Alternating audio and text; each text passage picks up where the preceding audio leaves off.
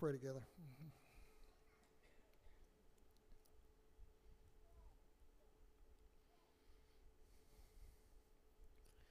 Father, I pray that we'll get quiet enough in our souls that we can actually feel your presence. And I pray, Lord, that you'll find us receptive so that as you choose to nudge, we will hear and we will follow. Because we love you and we know you love us. And now we pray, Lord, that the words of our mouths and the thoughts of our hearts will please you. In the name of Christ we pray. Amen. Thanks for being here, guys. That's so cool. I pray that God is honored by your presence, that he is pleased. Glad for those of you who are connecting with us online. Make sure that you do share this or invite others to watch with you. Remember, guys, Easter is coming in 1 month. Isn't that amazing? 1 month. It'll be Easter. And it's going to be a big deal for us here at Capital City. Last year, we actually did Easter in a tent out in the parking lot. This year, we're planning 3 services. There'll be an 8 o'clock service in this service, and we're going to push both venues, so we'll have plenty of space for people to be here. And we want to encourage you again to come early, park far, and bring somebody with you. Bring someone with you. It's Easter, guys, and we're glad to see that the COVID rates are going down and the vaccines are ramping up, and we're thinking it's time to push our spiritual life back into high gear, isn't it? Let's get it done. So that's coming up. Also, it's a good time.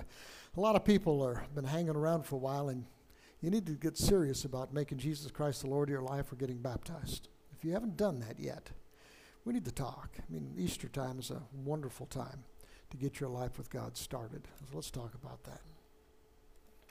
Now, how many of you guys have ever been targeted because you're a Jesus follower? Now, maybe they didn't say it that way, but you've taken heat. You've been targeted in some way because you're a Jesus follower. Now, I'm not talking about the ways that so many Jesus followers around our world are being persecuted right now. I mean, there are places in our world right now where it's flat out dangerous to be a Christian, right? A place like North Korea, I guess that's the worst. A lot of countries that are Muslim, like Afghanistan, Somalia, Libya, Pakistan, Iran, Nigeria. Even places like Iran and China, which I understand is on a campaign to destroy churches. Maybe you haven't been persecuted like that, but have you ever been targeted, persecuted in any way because you're a Jesus follower? I'm not talking about the beheadings, kidnappings, sexual slavery, and burned churches that some of our brothers and sisters are facing now, right now.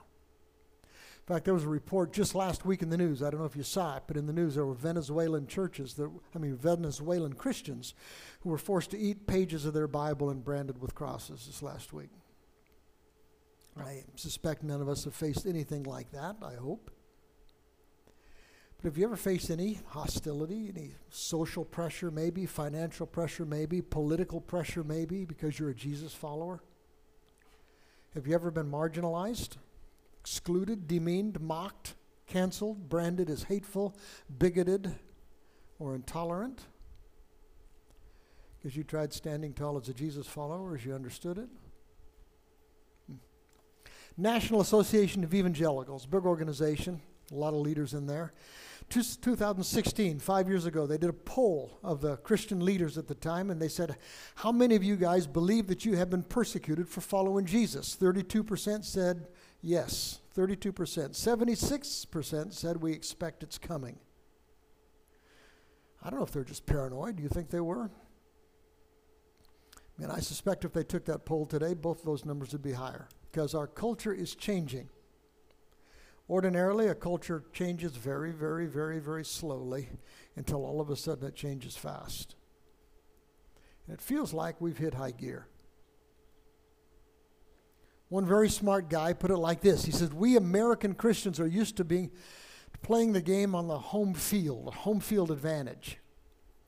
We know that there are opponents in the stands, but most of the crowd around us is either on our side or at least they don't mind our mission. Not anymore, he says. He says now it's almost like Jesus followers are increasingly playing on enemy turf. And there are a minority of fans on our side, but more and more are hurling insults and cheering our losses. Because he says that dissing Christians has become almost a sport in some places. You buy that? Does that sound too bleak? By the way, the guy who said this isn't depressed. He just says that we Jesus followers ought to live life with our eyes open. We ought to know what's happening. There are a plethora of signs that our culture is growing, will grow more hostile to Jesus followers. See, I believe that we are now in an officially post-Christian culture. Full in, so be it. For most of the history of the church has thrived in hostile cultures. We will too. We've done fine because we have an incredibly good, incredibly wise, incredibly powerful God, don't we? And we trust him. Our government is removing some of the protections that we American Christians have enjoyed for so long. Okay. Universities are increasingly targeting Jesus followers as antiquated, hateful, bigoted, or privileged. Okay. Our kids face attacks on their fundamental values in our schools and our entertainment on the social media. That's not okay. We have work to do as parents to raise strong Christian kids, don't we? We're seeing increasing intolerance, fines, lawsuits, jobs lost, public shaming because they're Jesus followers. It may not have happened yet around you, but you'll see more and more of it happening. So have you ever been targeted, belittled, marginalized, canceled because you're a Jesus follower and wanted to stand tall for him? It amuses me that oftentimes Christians are branded as the intolerant ones, right? Tolerance means that you protect the rights of those you disagree with. Most Christians have tried doing that. They're the ones becoming intolerant, not us. We're criticized for our protection of the traditional family, which we believe was instituted by our God. Being attacked for our support of heterosexuality and for the wild and crazy idea that there may just be two genders, which we think were invented by God. Criticized for our approach to equality. You see, we genuinely believe that what unites us as Christians is way bigger than anything that could divide us. Do you believe that? That the Christ who knits us together is stronger than anything that would tear us apart as a family. And we're being criticized for our insistence that there really is a God. And God is the one who gets to decide what's right and what's wrong. And his way is going to be superior to any other way of doing life, we believe. Listen, this is really, really important. I do not want any kind of a defensive, woe is me, bunker mentality here at Cap City. That's not us. We may be playing the game more and more on enemy turf, but we're on the field. We're in the game. No belligerence here. No self-pity. Rather, courage and joy. Because we get to show them a different way, a better way, an infinitely better way. We get to show them what a life done well looks like, a life with God, for God, God's way. And we believe, we trust that God's going to be working on their hearts, nudging them towards his truth and his grace. Do you believe that? I do. So courage, guys. Faithfulness. Stay faithful to God, to his truth and his grace. You know why we can do that? Because we trust him. We trust God. Do you trust God? And gentleness. Because gentleness emerges from real strength. It's the only real gentleness. So let's stand up for what we know is true with love and grace. We'll share Jesus. We're going to rise above any that would put us down. Let's play. So we've got a job to do. Isn't that cool? Now, we've been trying to unpack what it means to be a Jesus follower his way. See, a lot of us want to follow Jesus, but we kind of want to define what that means. Well, Jesus has already done that. That's where we've been the last 2 months. That's where we're going to be going the next several months. We don't get to decide what it means to be a Jesus follower. Jesus tells us what it's going to mean. Now, I don't want to embarrass anybody, so don't raise your hands. But how many of you guys consider yourself right now a Jesus follower? You would say, I'm a Jesus follower. Or how many of you guys are thinking about, I want to be a Jesus follower? Well, if that's so, here's what it means, according to Jesus. You ready? Jesus says to them all, not just to the disciples, he says to all of us, he says, if any one of you wants to be my follower, any one of you, you must deny self. Deny self. In other words, give up your own way. You got to take up a cross, literally take up a cross, whatever that means. And you got to do it every day. And then you got to follow me wherever I take you. Doesn't look like Jesus tried making it very easy, does it? Deny self, take up a cross. So if you are a Jesus follower, do you think you're a Jesus follower Jesus way? Would you be willing to try to be a Jesus follower Jesus way? Do you think it's worth the shot? Now, we've been trying to spend the last 4 weeks trying to understand what Jesus meant when he said you've got to deny yourself. That's where we've been. We're going to spend the next 4 weeks trying to figure out what Jesus meant when he said, take up your cross. That's where we are today. That's where we're going. Anything like, well, there's a cross right up there on the wall. You're supposed to go find something like that and yank it down and just got to carry it with you. He doesn't mean it literally, does he? Like you're supposed to go over and build a cross like that and haul it around with you. What does he mean? And here's what makes it way weirder. Think about this, guys. When Jesus said to the crowds, to us, take up your cross, he hadn't died yet. None of us knew that Jesus was going to a cross. We had no clue that Jesus was going to die on a cross. Jesus knew with perfect clarity what was going to happen. But you had no clue. He just looks at you and he says, if you're going to follow me, go get a cross. What would that have meant to them? What did that mean to Jesus? I've got to tell you that in that world, everybody knew what a cross was, but in a different way that we do. I mean, nobody back then was wearing cross as jewelry. Probably a lot of you guys are wearing a cross right now. That's not the way they knew it back then. You wouldn't have found it on the stages or on the walls of buildings marking that it was a church. You certainly wouldn't have found any kind of a cross bumper sticker on the backs of their camels or donkeys, right? It's not going to be that kind of thing. But every one of them knew what a cross was because they had seen the real thing. It's different to them. They had seen what a cross would do to a guy or to a lady. The most brutal form of execution imaginable. They considered it worse than burning, beheading, even being tossed to the animals. Stripped naked, hung up for everybody to taunt and jeer, which they would do. Unable to fend off the bugs that would land. Unable to tend to your wastes. You'd hang there dying, at least for hours, more likely for a day or days even. Pain is literally excruciating. So you know that word, excruciating, ex crucis, out of the cross. The Romans used the cross to shame and humiliate and terrify the very worst of the worst. You were one of the dregs if you were crucified. And Jesus said, if you're going to follow me, go get a cross. They didn't know he was dying on a cross. He just said, if you're going to follow me, you go get a cross.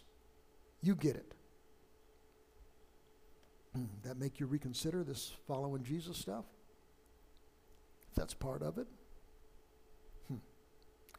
Does it make any of you guys want to reconsider this following Jesus stuff? Jesus didn't try to make it easy. Our little preaching team, Randy and Corridon and Tom over at Hillcrest Baptist and I, we were just kind of trying to think about what Jesus might say today, because if Jesus were talking to you and you didn't know this text, I doubt if he'd say, take up your cross, because you wouldn't know what a cross was like they did, right? We struggled. I think Tom suggested that Jesus might say, if you're going to follow me, would you be willing to wear a BLM shirt to a Klan rally? Or would you be willing to wear a Trump shirt to an Antifa rally? Takes some nerve. My suggestion was, maybe Jesus would say something like that. If you're going to follow me, would you be willing to go teach the 3-year-olds? I mean, come on. That's a line too far, isn't it? Or if you really want it, maybe the middle school boys scare most people away. Randy's suggestion was probably the most serious. He said maybe Jesus would tell us something like that. Would you be willing, if you're going to follow me, would you be willing to live next door to ISIS terrorists so you can show them what living for Jesus looks like? You know, the guys who are cutting Christians' heads off. Would you do it? Would you go? Jesus said, go get a cross. Go pick up a cross. You can just kind of imagine the kind of thoughts that are going through minds when they heard this from Jesus. If you want to follow me, you're going to have to deny yourself. You're going to have to take up a cross every single day. Every single day. Maybe not knowing when it's going to be used. And you're going to have to follow wherever I'm going to take you. And they're thinking stuff like, huh? Kind of sounds like Jesus says that following him is going to make us a target, doesn't it? And if you do it right, it will. Kind of sounds like Jesus saying that following him is going to be really dangerous. Really dangerous. Maybe not just to your checkbook or to your social standing or whatever.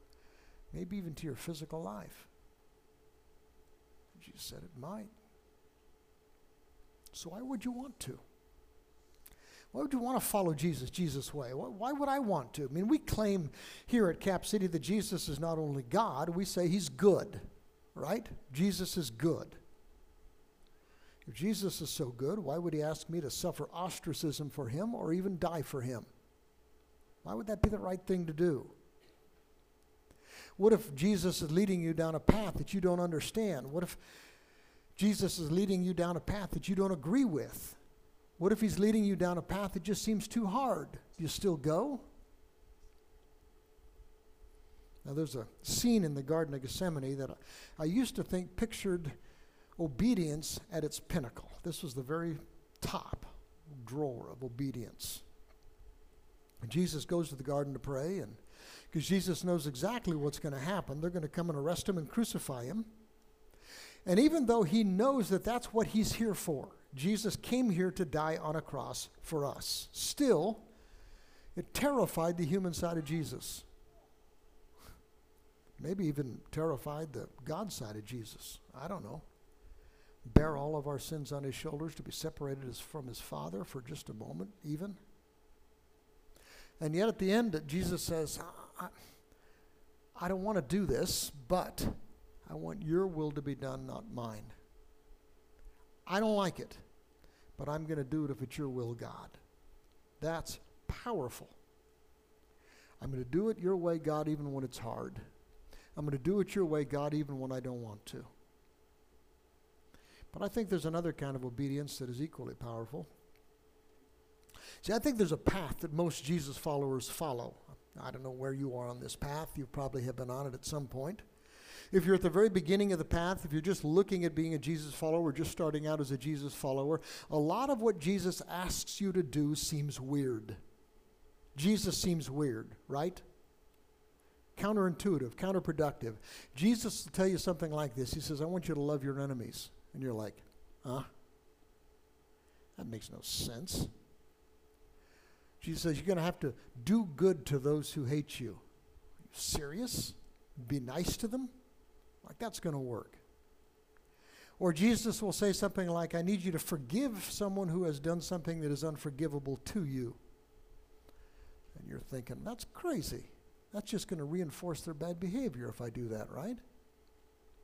Or he's going to say, you have to be willing to walk away from your family, your friends, your job, whatever, if that's what it's going to cost to follow me. And you're thinking, you're telling me that I'm going to diss my family for him? See, to someone who's just looking at Jesus, just getting started on this path, a whole lot of what Jesus says seems weird. It really does. But you start down that path because you say, I'm going to trust him anyway. I'm going to trust him. I'm going to trust that Jesus just might be smarter than me. What are the odds, right? I'm going to trust that maybe Jesus really does have my best interest at heart. I don't understand it yet, but I'm going to trust that. Maybe Jesus is even gooder than me. Don't you like that word? It was corrected on my manuscript. I put it in anyway. I don't care. We obey him when we don't understand him. We obey him when we don't agree with him because we choose to trust him. Do you trust Jesus? Do you trust that Jesus is wiser than you are? Do you trust that Jesus' way for you is going to be better than your way for you? You may not understand it yet, but do you trust that? It's kind of dumb not to, I think. And here's the deal. If you keep growing as a Jesus follower, not everybody does, but if you keep growing as a Jesus follower, his way will start making more and more sense. That's the way it works. You begin to understand more and more. You begin to see the world through his eyes. You begin to understand what he's trying to do. That's why he wants me to forgive the unforgivable. Because that unforgiveness is like a cancer inside of me just destroying me, and he wants to set me free. That's why he wants me to be generous. Because it really does make life better, and because, bottom line, it's all his anyway, isn't it? That's why he wants me to tell the truth even when it's hard. That's why he wants me to stay faithful to my wife even when I don't feel like I love her anymore. That's why he wants to be fearless when following Jesus will make me look weird. That's why. Kind of like light bulbs start going on as you grow and mature as a Jesus follower. The real problem is when people stay as Jesus followers but they don't grow and mature, so those light bulbs never come on. That's a tragedy. But as you mature, you begin to understand that's why we do life with God, for God, God's way. That's why. It's a better way to live. It's a better way to live now. It's a better way to live for forever. And bottom line, we do it because he's God. He really is God. It's hard to follow Jesus sometimes, but he's God. It's still scary, but there's courage rooted in trust. Kind of like a 3-year-old. Jordan was talking about 3-year-olds. 3-year-olds are all barbarians, right? Every single one of them. I got 2, they're not 3 anymore, they're 4. My grandkids, right? They're still barbarians, still at 4. The job of every parent is to civilize barbarians. By the way, my grandkids are perfect barbarians, okay, but they're still barbarians. Every 3-year-old kind of thinks they know a whole lot more than their parents, at least what's good for them. Why do I have to go to bed? I don't want to go to bed, right? Why do I have to finish my peas? I hate peas. I want cookies. A couple nights ago, first thing Aubrey did when she got to our house is head straight to the cookie jar right before dinner, right? Why do I have to put on a jacket? For that matter, why do I have to put on pants, right? Why do I have to change my diaper? I'm busy. I've got things to do, right? If a 3-year-old actually grows up, and there are some 3-year-olds who grow physically but not maturity, they do. We've got some old 3-year-olds. Light bulbs start going on, especially when they become parents, right? That's why you have to change a diaper. That's why you have to insist on a coat. That's why you have to make them finish their peas. That's why you have to make them take a nap. Light bulbs go on. You begin to mature. You begin to understand more of the why. It's still hard to do the right thing sometimes, but you get it now. You start to understand. That's the way it is with God. You keep following, you keep growing, and you're going to have more and more of those aha moments. You keep growing and maturing as a Christian, you'll begin to understand. It's still hard to do life his way, but you'll understand why he wants you to keep pressing on. Keep faithful. Trust him. Jesus says, I want you to deny yourself. Start there. Deny yourself. Take up your cross every single day. Have it ready every single day. And follow wherever I take you. You've got to be willing to sacrifice anything, even your own life, if you want to follow me, Jesus says. And the more you follow him, the more you understand why. The more you get it. Bottom line, Jesus never asks us to do anything that he's not willing to do himself. Jesus modeled trust. Jesus modeled courage. See, he knew exactly what he was supposed to do. He knew exactly why he came to the earth. There's a little word in Greek. It's the word dei, D-E-I. It's translated, it is necessary, or I must. It's a huge word, even though it's tiny. Jesus began to teach them that the Son of Man, that's what he used to call himself, I must, have to, It's necessary for me to suffer many things and be rejected by the elders, chief priests, teachers of the law. I must. It is necessary for me to be killed. Has to happen, Jesus says. Another verse, Jesus gives a very similar idea. He says, Son of Man, he says, I didn't come to be served. I came to serve you guys. I came to give my life. That's why I'm here, as a ransom for you. I came here to die. Came here to die for you, Jesus says. It's crystal clear to him. Jesus knew what he was here to do. He knew the why. He came to die so we could live. Still, there was a part of Jesus that didn't want to do it. You get that. You have someone that you love so dearly, someone so precious to you that you die for them, even if it was a miserable death. Would you die for somebody miserably? But even if you'd say yes, there'd be a part of you that didn't want to, that was still scared, right? Because of the pain, what you're going to go through. I'll never forget teaching a Sunday school class down in Atlanta when I was at Emory. I was talking about this scene in the Garden of Gethsemane where Jesus was in agony, and the Bible says he was in real agony. According to Matthew, Jesus says, my soul is overwhelmed to the point of death. I hurt so bad inside I want to die, Jesus said. Mark says Jesus was deeply troubled. Jesus is deeply troubled, deeply distressed, crushed with grief to the point of death. Have you ever felt anything akin to that? Felt so bad you wanted to die? According to Luke, Jesus is actually sweating blood, literally. Oh. And Jesus prays to his dad, Dad, you can do anything. Dad, you can do anything. Please stop this. I don't want to do it. I know you can find another way, Dad. Please. But if this is where you want me to go, I'll go. I'm in. I was teaching the Sunday school class about this scene down in Atlanta, and I came to this part, and I said, you got to understand, Jesus could have told his Father no. Jesus could have said to God, no, I won't do it. That's what he was agonizing over in the garden. This was a real agony. Jesus could have turned around and walked away. What would that have meant for you if Jesus had told his Father no?